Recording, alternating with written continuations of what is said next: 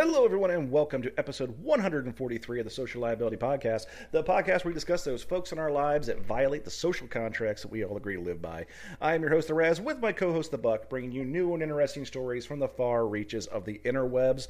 Buck, how you been this week, buddy? You know what? A little rocky, actually. A little rocky. Go on. Yeah, about 2 days ago, our well went out. Like, Nope, the like pump, no water. none. So, Now, see, and this lasted for about 30 hours, that my house and the neighbor's house below us and the trailer about 100 feet away, the three houses on this property that my landlord owns, were all out of water. And I gotta say, as terribly inconvenient as it was kind of nice to be at the top of the pecking order. Because, I don't need a bathroom at all. Like, caregiver Katie has to help me with taking a dump, which is unfortunate, but I am that disabled now. So I don't sit on a toilet for that. And my bladder's in a bag. So not having a flushing toilet for me, it was just like, whatever. And we have a water cooler, like one of those, water dispenser things with a 5-gallon jug. So we had man stuff. Yeah, okay.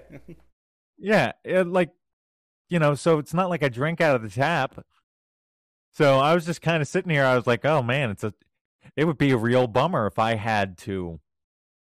And I'm just sitting there. I'm like, but I don't. So was it the pump, or did your well go dry? No, it was the pump.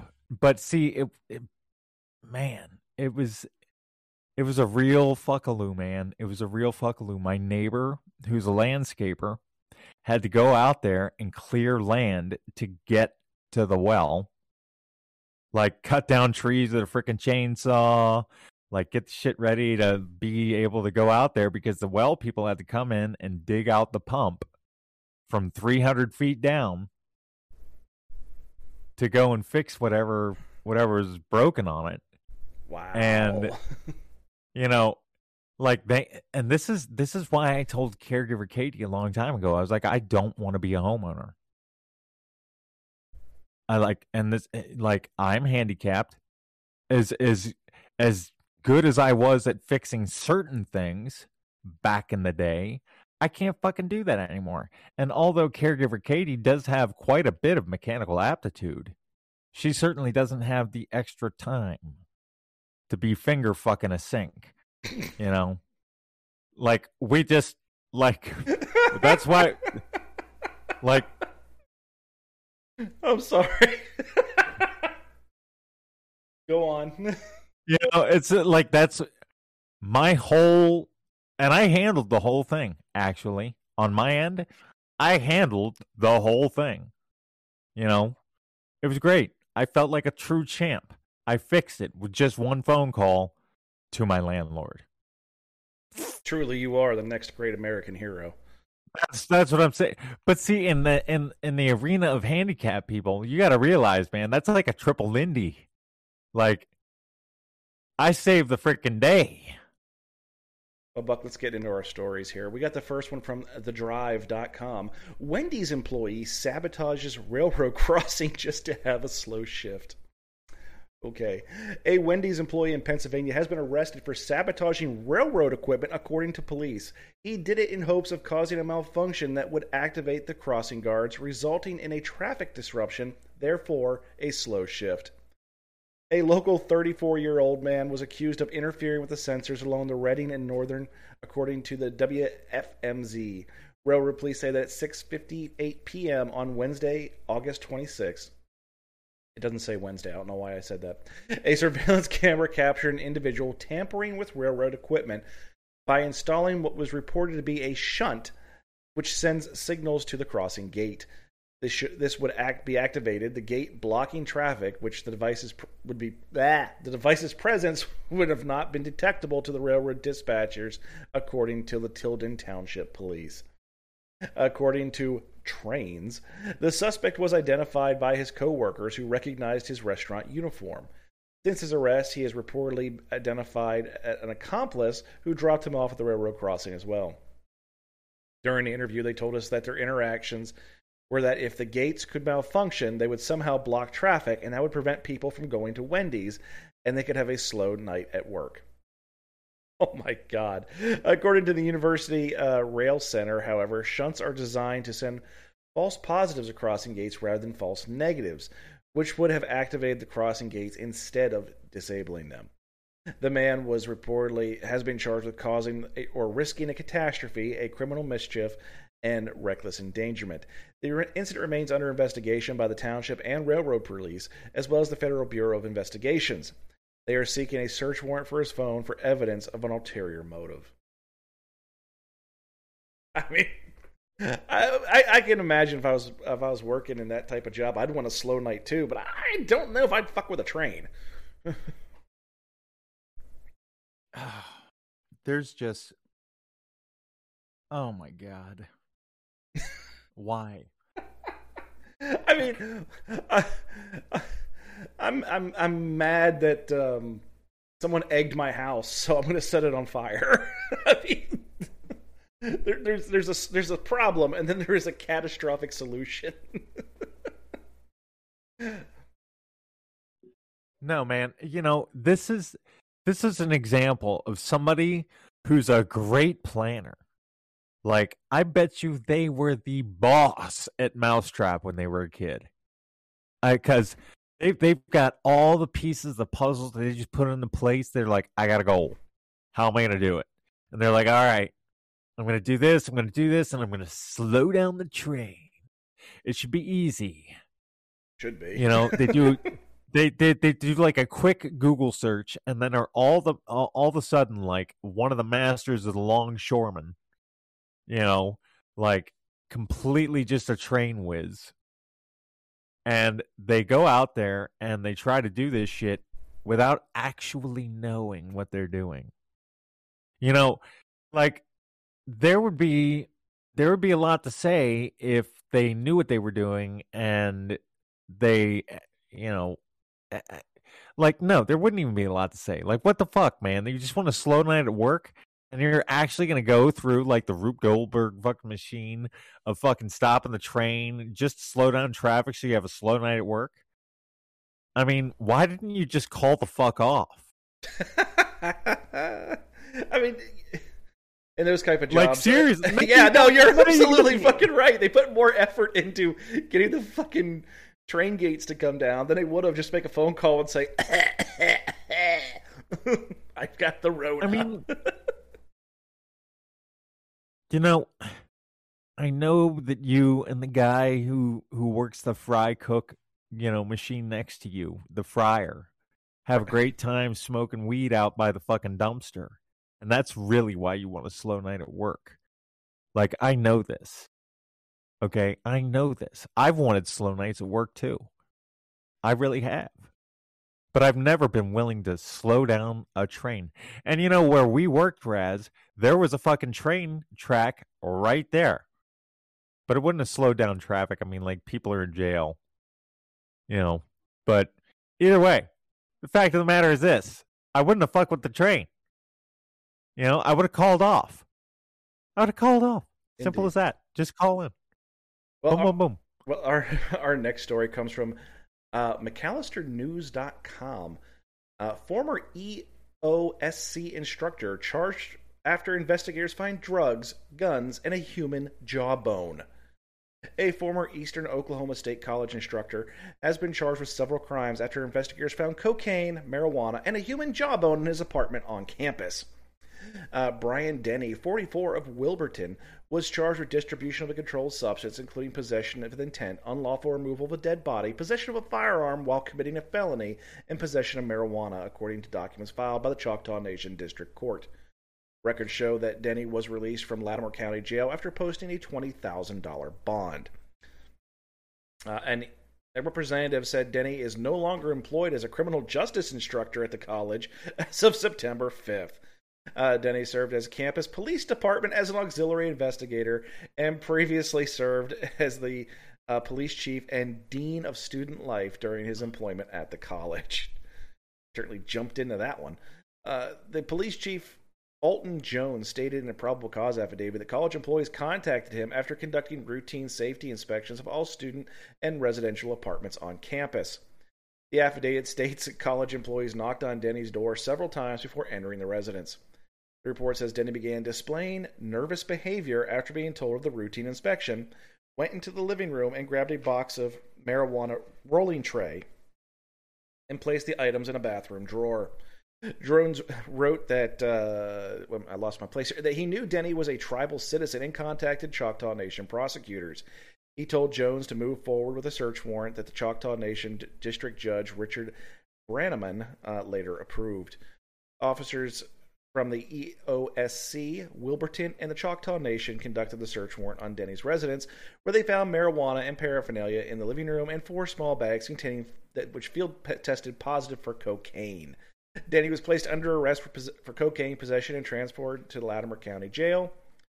Officers also found a black hard plastic carrying case on the top shelf of the laundry closet, which contained what appeared to be a human jawbone with 5 decayed teeth.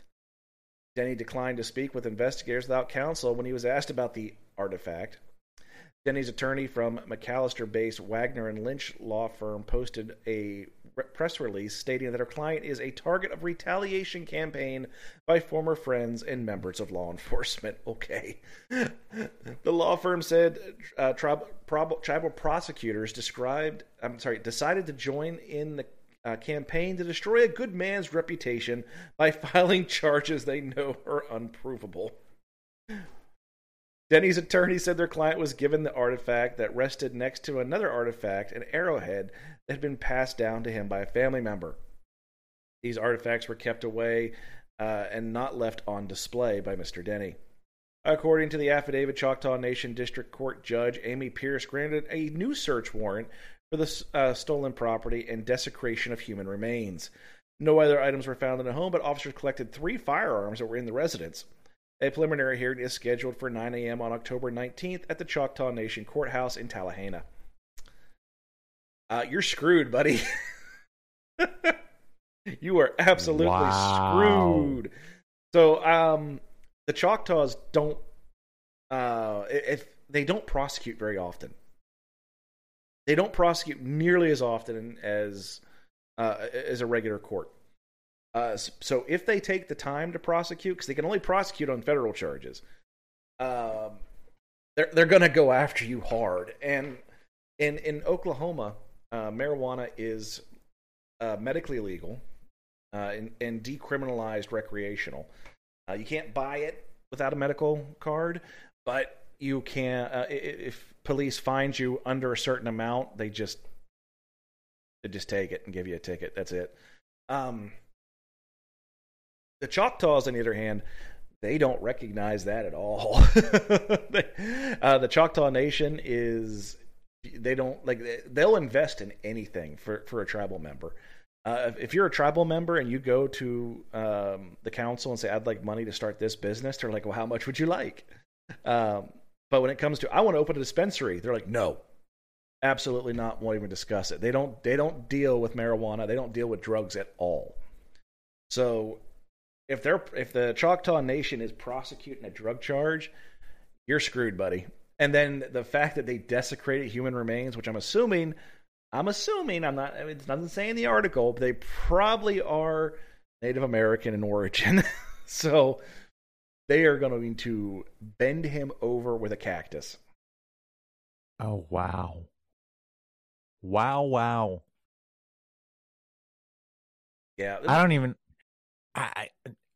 even have anything to say about this one, man. Oklahoma's got a big problem in that if a local police department pulls somebody over and they're on the Dawes rolls and they have tribal membership, they actually have to call a Choctaw or Creek Nation, or we have a bunch of reservations around that area.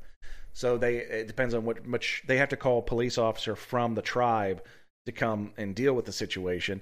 And since they can only be tried in federal court, it's overtaxed the system since the McGirt ruling came out a little over a year ago now, I guess, that said that, they are a reservation.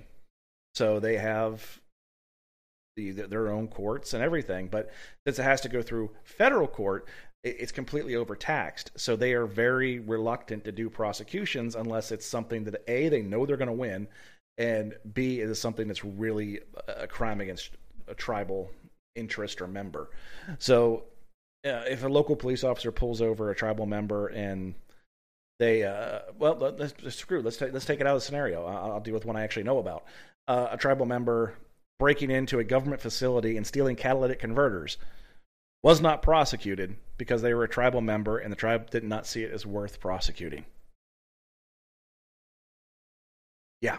Wow. So the fact that the tribe's involved, dude, you're fucked. Wow. I mean, holy shit. And now, is he a tribal member, this fellow that we're talking about? Yes. Yeah, they said he was. Okay. He said he was Choctaw. So if you remember the Choctaw Nation, that's the biggest reservation in Oklahoma, and I would probably say, without looking at some actual numbers, that they're the most well off. Let's put it to you that way, and they don't. They take care of their own. So if they're prosecuting, they're pissed. Yeah, that's why I was asking. Like, if they're gonna scan it this far for a fellow tribal member, like they're gonna get him. He's got. Yeah, like you done got boy. Like he has got. Yeah. Oh man, like. The fact that he was also the campus police chief at one point just makes it all that better. And then dean of student life. Well, he sure jumped headfirst into that one. Well, I mean, like if he does get off, he will have very interesting firsthand experience from both sides of the spectrum. I guess so. Our next story comes from ky3.com. It's KY3, the place to be. Got to be a radio station again. Man accused of stealing TVs from Walmart and selling them in the parking lot. I like this guy already. This happened in Knoxville, Tennessee. A man in Tennessee is accused of stealing TVs from Walmart and selling them in the parking lot of the same store. Officers responded to the Walmart in Knoxville around 9 p.m. Saturday and found Donald Kirkland in possession of stolen items. Police say that Kirkland ran from officers but was eventually taken into custody. Kirkland told officers he had stolen 3 TVs, a karaoke machine, and camping equipment from the retail store and was selling the items in a parking lot. A Walmart manager corroborated the story, telling officers that he had seen Kirkland loading one of the televisions into a cart in the store. Kirkland was charged with theft of merchandise. But the freaking cojones just to sell them in the parking lot of the Walmart, I think, is what makes this great. Yeah. I used to work for a company, and people would ask me, what do you do for a living? And I'd tell them I was a professional shoplifter. So what I would do is the company I worked for, we would go into 2 different scenarios. One, we would go get hired by a store. The only people that really knew who we were like the district and regional managers. Like the store managers had no idea who we were. We just knew how to get hired. They'd teach us how to get past the hiring process because it was all at corporate stores. So we would go in there, get hired, and we'd work for 6 to 9 weeks and root out where all the theft and shrink was going on, and then come in and clean up the stores. But there was another scenario we had where high-end box stores would contract with us to teach loss prevention.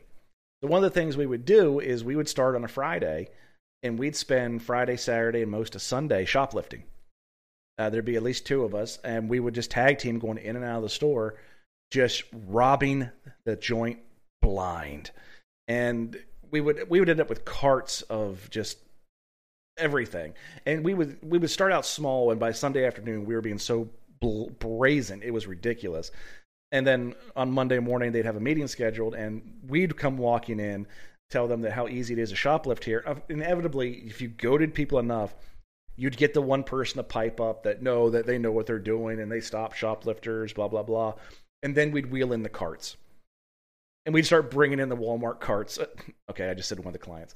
We start bringing in the carts and showing everything that we stole. And back at the time, acetaminophen was huge. So we would get bags. We'd completely wipe out the stock of acetaminophen. Bic razors, that was a big one. I'm sorry, not Bic, Mach 3 razors, just getting the blades. But we would work our way up through that, and eventually by the end of the Sunday, we were stealing big screen TVs. But I would never, when I tell people, like, how the hell do you steal a TV? You walk back with a cart, you put it in the cart, and you walk out the front door. It was the easiest thing in the world. No one ever confronted. It was incredibly easy. I mean, incredibly easy to steal from these stores. And they thought we were like, the Italian job here because all the stuff we took. But it was not hard. But I would never have thought of just sticking around and trying to have a yard sale in the parking lot of the store I just robbed. like your own personal tailgate party. It's I could just see someone walking up to I really wanted a 45-inch TV. Wait right here, sir. Let me check the back room. And he walks into the store. Yeah. I mean, it's what it sounds like. Now, what's the biggest thing or the biggest monetary item or whatever that you ever stole while shoplifting? Computers. Computers were a big thing. They didn't happen very often, and they were a little bit more difficult because most of the time they're stuck behind a locked cabinet. So if you could find a cabinet left unlocked, or you'd tag team it. I don't really want to give a clinic on how to do this, but it took two people and doing a little bit of social manipulation. But if you wanted to get something really big and easy, KitchenAid stand mixers. That was an easy one. They were heavy as hell, but you could. Who's going to think the young white guy is going to steal a stand mixer? But if you look it up, a KitchenAid stand mixer, even a used one, goes for a couple $100. So those were easy. Yeah. Televisions were always a gimme. And grills. I like stealing grills and lawnmowers. Those were simple as well. Yeah, I think the KitchenAid stand mixers were like the go-to just to show how much money we could actually cost a facility in that short period of time. Fun stuff, right? Wow. Yeah. Okay, Buck, we're back, and we had an interesting discussion off. I won't say off camera, but what's the most interesting thing that Buck could steal? Anything you wanted. We both know an individual whose brother was in a wheelchair, and that's what he actually did for a living, quote unquote. He was a shoplifter. That's what he did, and he would just go in there. Is that really what he did? He went in and loaded his fucking wheelchair up, and out he went, and he sold it at flea markets. That's what he did. And that's the thing too. Like, nobody really wants to screw with the cripple guy. We've told this story several times, but in case anyone's not heard it, we both worked in a prison at one point in our lives, and there was an individual in there who was in a wheelchair. He was on work release, and nobody ever did a thorough search of this guy because it was so awkward. And I think it was you. Are you the one that found it? Nope, it was Gus. Gus found it. Okay, Gus was an asshole. I'll call him that to his face. He was an asshole. But in this case, it worked out because he made the guy get out of his chair, and it turns out he had replaced the cushion in his chair, like all the batting and everything that should have been the cushion. He replaced it all with tobacco. It was a giant, like the biggest cigarette you've ever seen in your life. Because no one ever searched the cripple guy. So yeah, no. If you wanted to become a shoplifter, Buck, I mean, you would be very prolific at it. Well, I mean, It's nice to always have that arrow in my quiver, I guess. I guess if that's the way you want to put it. Well, I mean, you gotta have a hustle. So this next story is coming from corrections1.com, since we're talking about prisons. Deceased Oklahoma inmate was suing over baby shark claim. Yes, indeed. We covered this. Well, we covered it when it first happened. That's what I'm saying. Like, is this the same guy? It probably is. This did happen back in 2019, but the gentleman has passed away. An Oklahoma County inmate was found dead in his jail cell over the weekend as a plaintiff in the lawsuit against the county alleged that in 2019 he and other inmates were tortured by jail employees who forced them to reportedly listen to the song Baby Shark for hours. John Basco, 48, was found unresponsive in his cell early on Sunday morning. Oklahoma County Detention Center officials say in a news release he was pronounced dead after jail workers began life-saving efforts. Bosco's death is the 14th this year at that jail, holy shit, which has faced criticism over inmate deaths, escapes, and other incidents. Jail spokesman Mark something or other, Grande, there we go, said there was no obvious signs of foul play and that investigators will look into the possibility of a drug overdose. The state medical examiner's office will determine the cause of death. Basco was booked into the jail Thursday on drug trafficking complaint and was among a group of inmates suing the county in federal court for allegedly being handcuffed to a wall and forced to listen to the song Baby Shark on repeat for hours during separate incidents in 2019.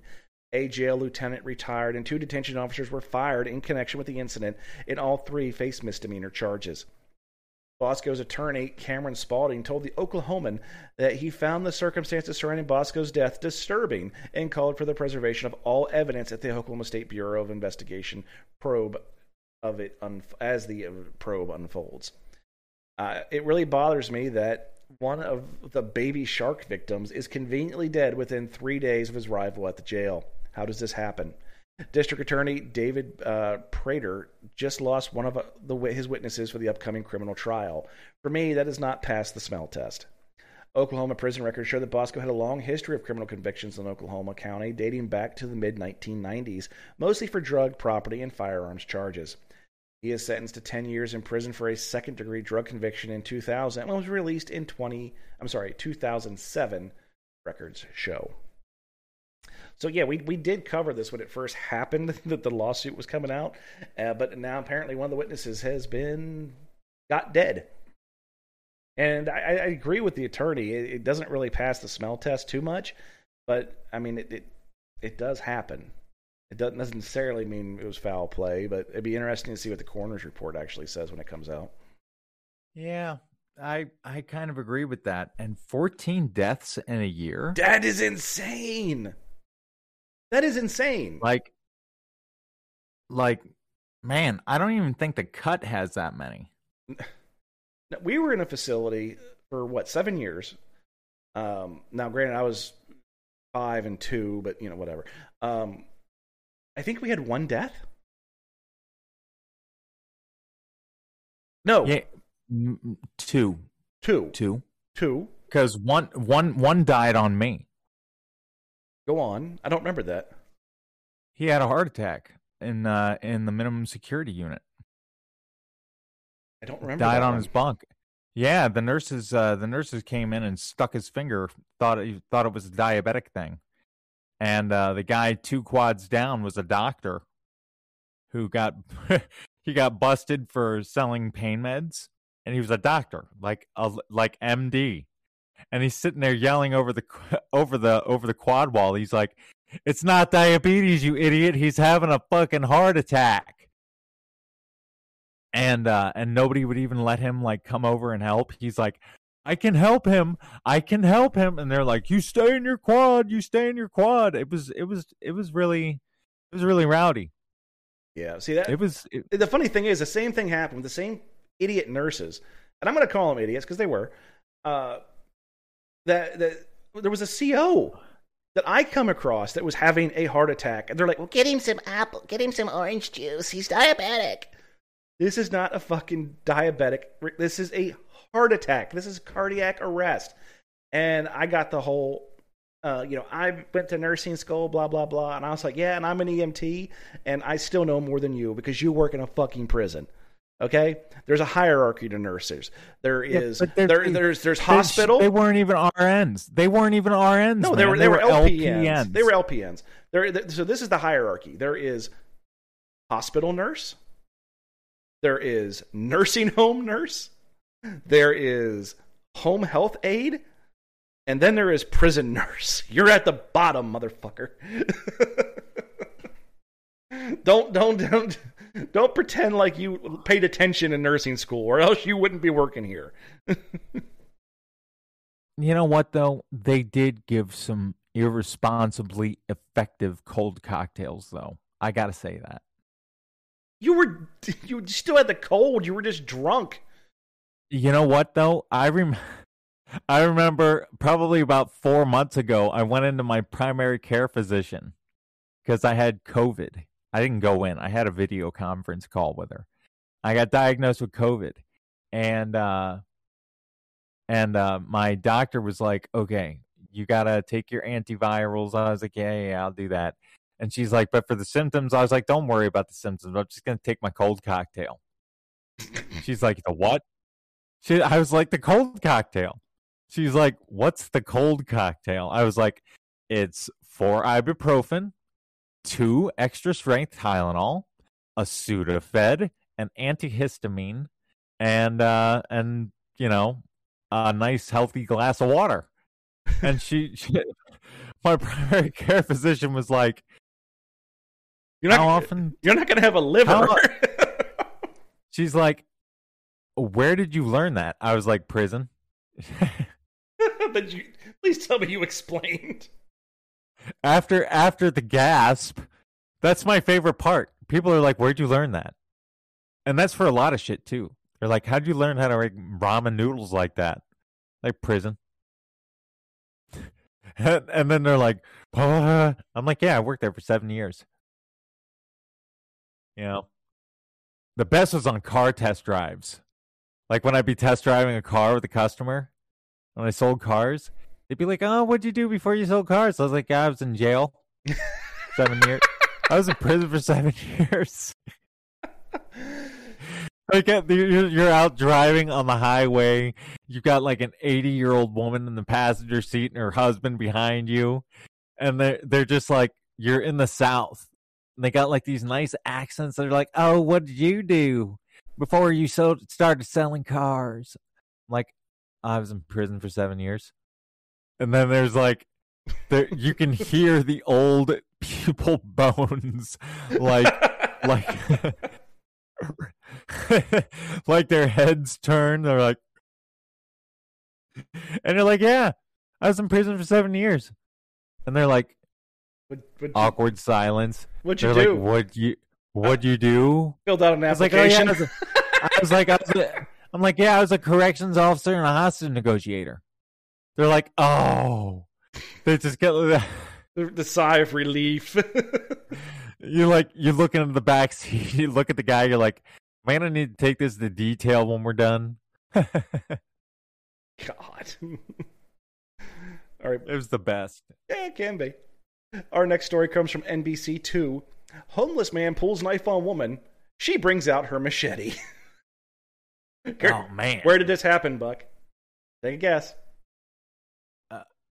Tell me it happened in Australia. No, it happened in Florida. Fort Myers Beach, Florida. The Lee County Sheriff's Office arrested a homeless man who verbally assaulted a woman before pulling a knife on her.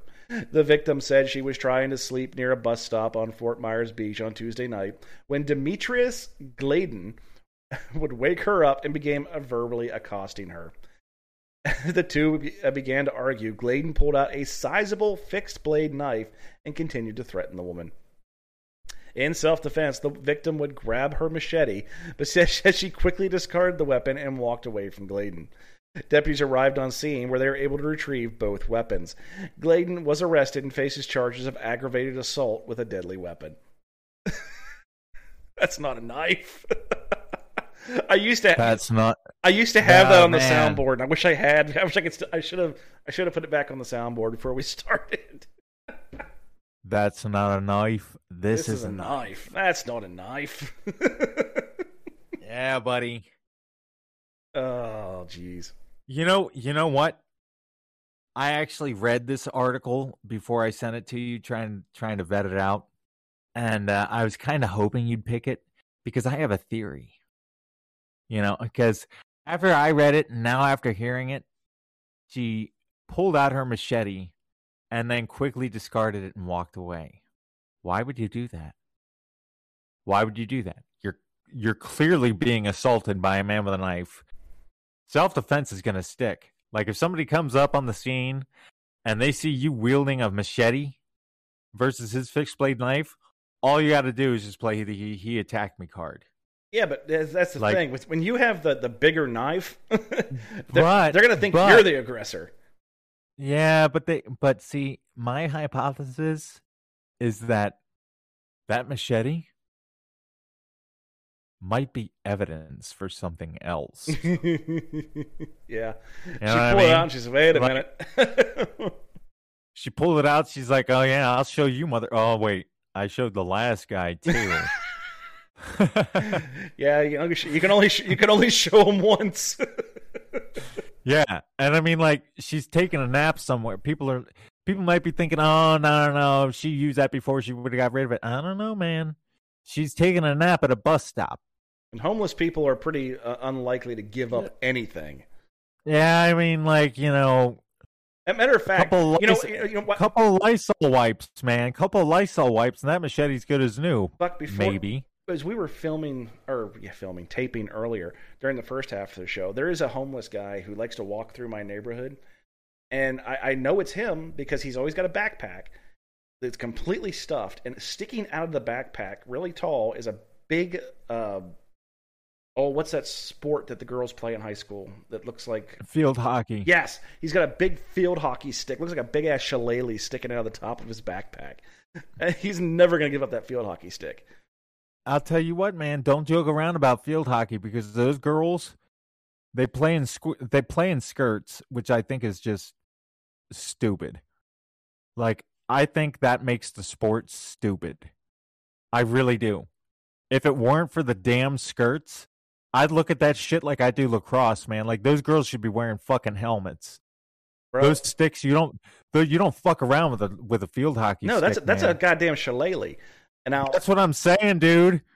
Those girls, they run around in fucking skirts. Like, what the fuck is that? I'm sorry, dude. I can't get over that. In high school, there was a boy that said, I want to be on the field hockey team. And they let him. And they decided to be a smart ass and say, well, here's the uniform. And he's like, fuck it. He wore the goddamn skirt. He didn't give a shit. I was like, this dude's awesome. I would too. This dude's awesome. I would. I'll tell you what, man. That's the best ploy ever. I bet you that boy was the Commander-in-Chief. Oh, man. Yeah. Oh, man. Yeah, I bet you he was, be honest. He got more pussy than the SPCA, man. Oh, man. God. Okay, Buck. That's what they called him. So we have another story. One more story. This comes from Riverfront Times. This story, we don't usually do mainstream stuff. We just don't. But this has been all over the news. And it started out as, that's mildly interesting. And it has slowly gained traction. Excuse me. So Riverfront Times is reporting, player at St. Louis Chess Cup accused of using anal beads to cheat. Yes, indeedy. For the past week... I was so hoping. I was praying that you'd put this one in the fray. Oh, of course I was. Please. Oh, my God. I read over this, too. Oh, my God. This is just so disturbing. And it's real. It is real. Go ahead, man. For the past week, chess enthusiasts around the world have been looking into the St. Louis's direction with raised eyebrows after accusations of cheating rocked a tournament at the St. Louis Chess Club. Elon Musk has even weighed in on the situation, supporting an idea that anal beads were used to facilitate cheating. The match in question happened on September 4th during the, I can't pronounce it, Sinquefield Cup, one of the longest running chess tournaments in the United States. It's in its final leg of the Grand Chess Tour and features some of the world's best chess players as well as a $350,000 total prize fund. In round 3 of the cup, Magnus Carlsen, 31, a chess grandmaster from Norway, played against Hans Niemann, 19, a chess prodigy originally from San Francisco. Carlsen is a 5-time grand champion and one of the greatest chess players in the world. He's been a chess phenom since he was 13, and there is even a documentary about him titled Magnus that found a general audience just beyond chess players. Niemann was also a grandmaster, though according to worldchess.com, Niemann was the lowest rated player at the tournament. Niemann has beaten Carlsen before in an online tournament in Miami, where he famously said, "The chess speaks for itself," at his victory interview. He went on to lose 2 out of the next 3 games to Carlsen and ended the event with 0 points. So it shocked the chess world when Niemann beat Carlsen in St. Louis. Vice called this an upset for the ages. Carlsen has played 53 classical matches without a loss. The matches where he previously lost to Niemann were non-classical matches, and Carlsen was playing white, which has a statistical advantage over black since white moves first in chess. In an interview to the St. Louis Chess Club YouTube channel, Niemann said, "I think Carlsen was just so demoralized because he's losing to an idiot like me. It must be embarrassing to the world champion to lose to me. I feel bad for him." The following day, Carlsen tweeted that he had withdrawn from the tournament. It was the first time he'd ever pulled out of a competitive chess event. He added that he enjoys the St. Louis Chess Club and looks forward to coming back. Carlsen included a short video of Portuguese chess coach Jose something or other saying, "If I speak, I am in big trouble." Many in the chess world interpreted Carlsen's tweet as the Norwegian grandmaster accusing Niemann of cheating. But it's unclear how Niemann may have cheated. The match, like all matches in the Sinquefield Cup, were broadcast live.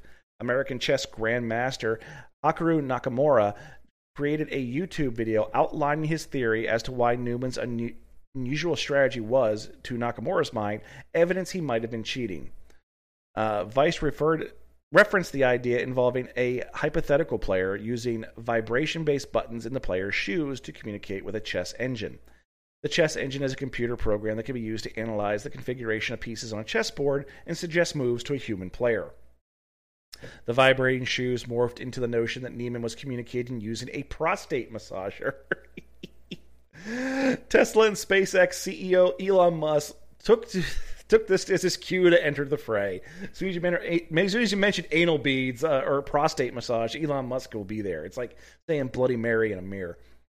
In a tweet that has since been deleted, Grimes' ex-husband augmented a quote from the 19th century German philosopher Arthur something other to fit the current controversy. Quote, "Talent has a target no one else can hit. Genius has a target no one else can see." Because it's in your butt.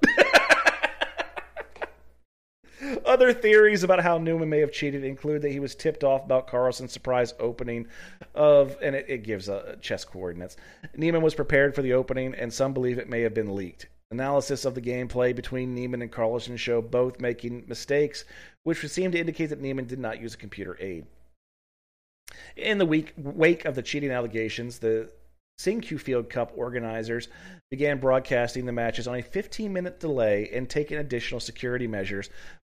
Plus, Niemann, despite Carlsen never confirming accusations of cheating, has been banned from chess.com, the largest chess site in the world, and was uninvited from the chess.com Global Championships, a $1 million event.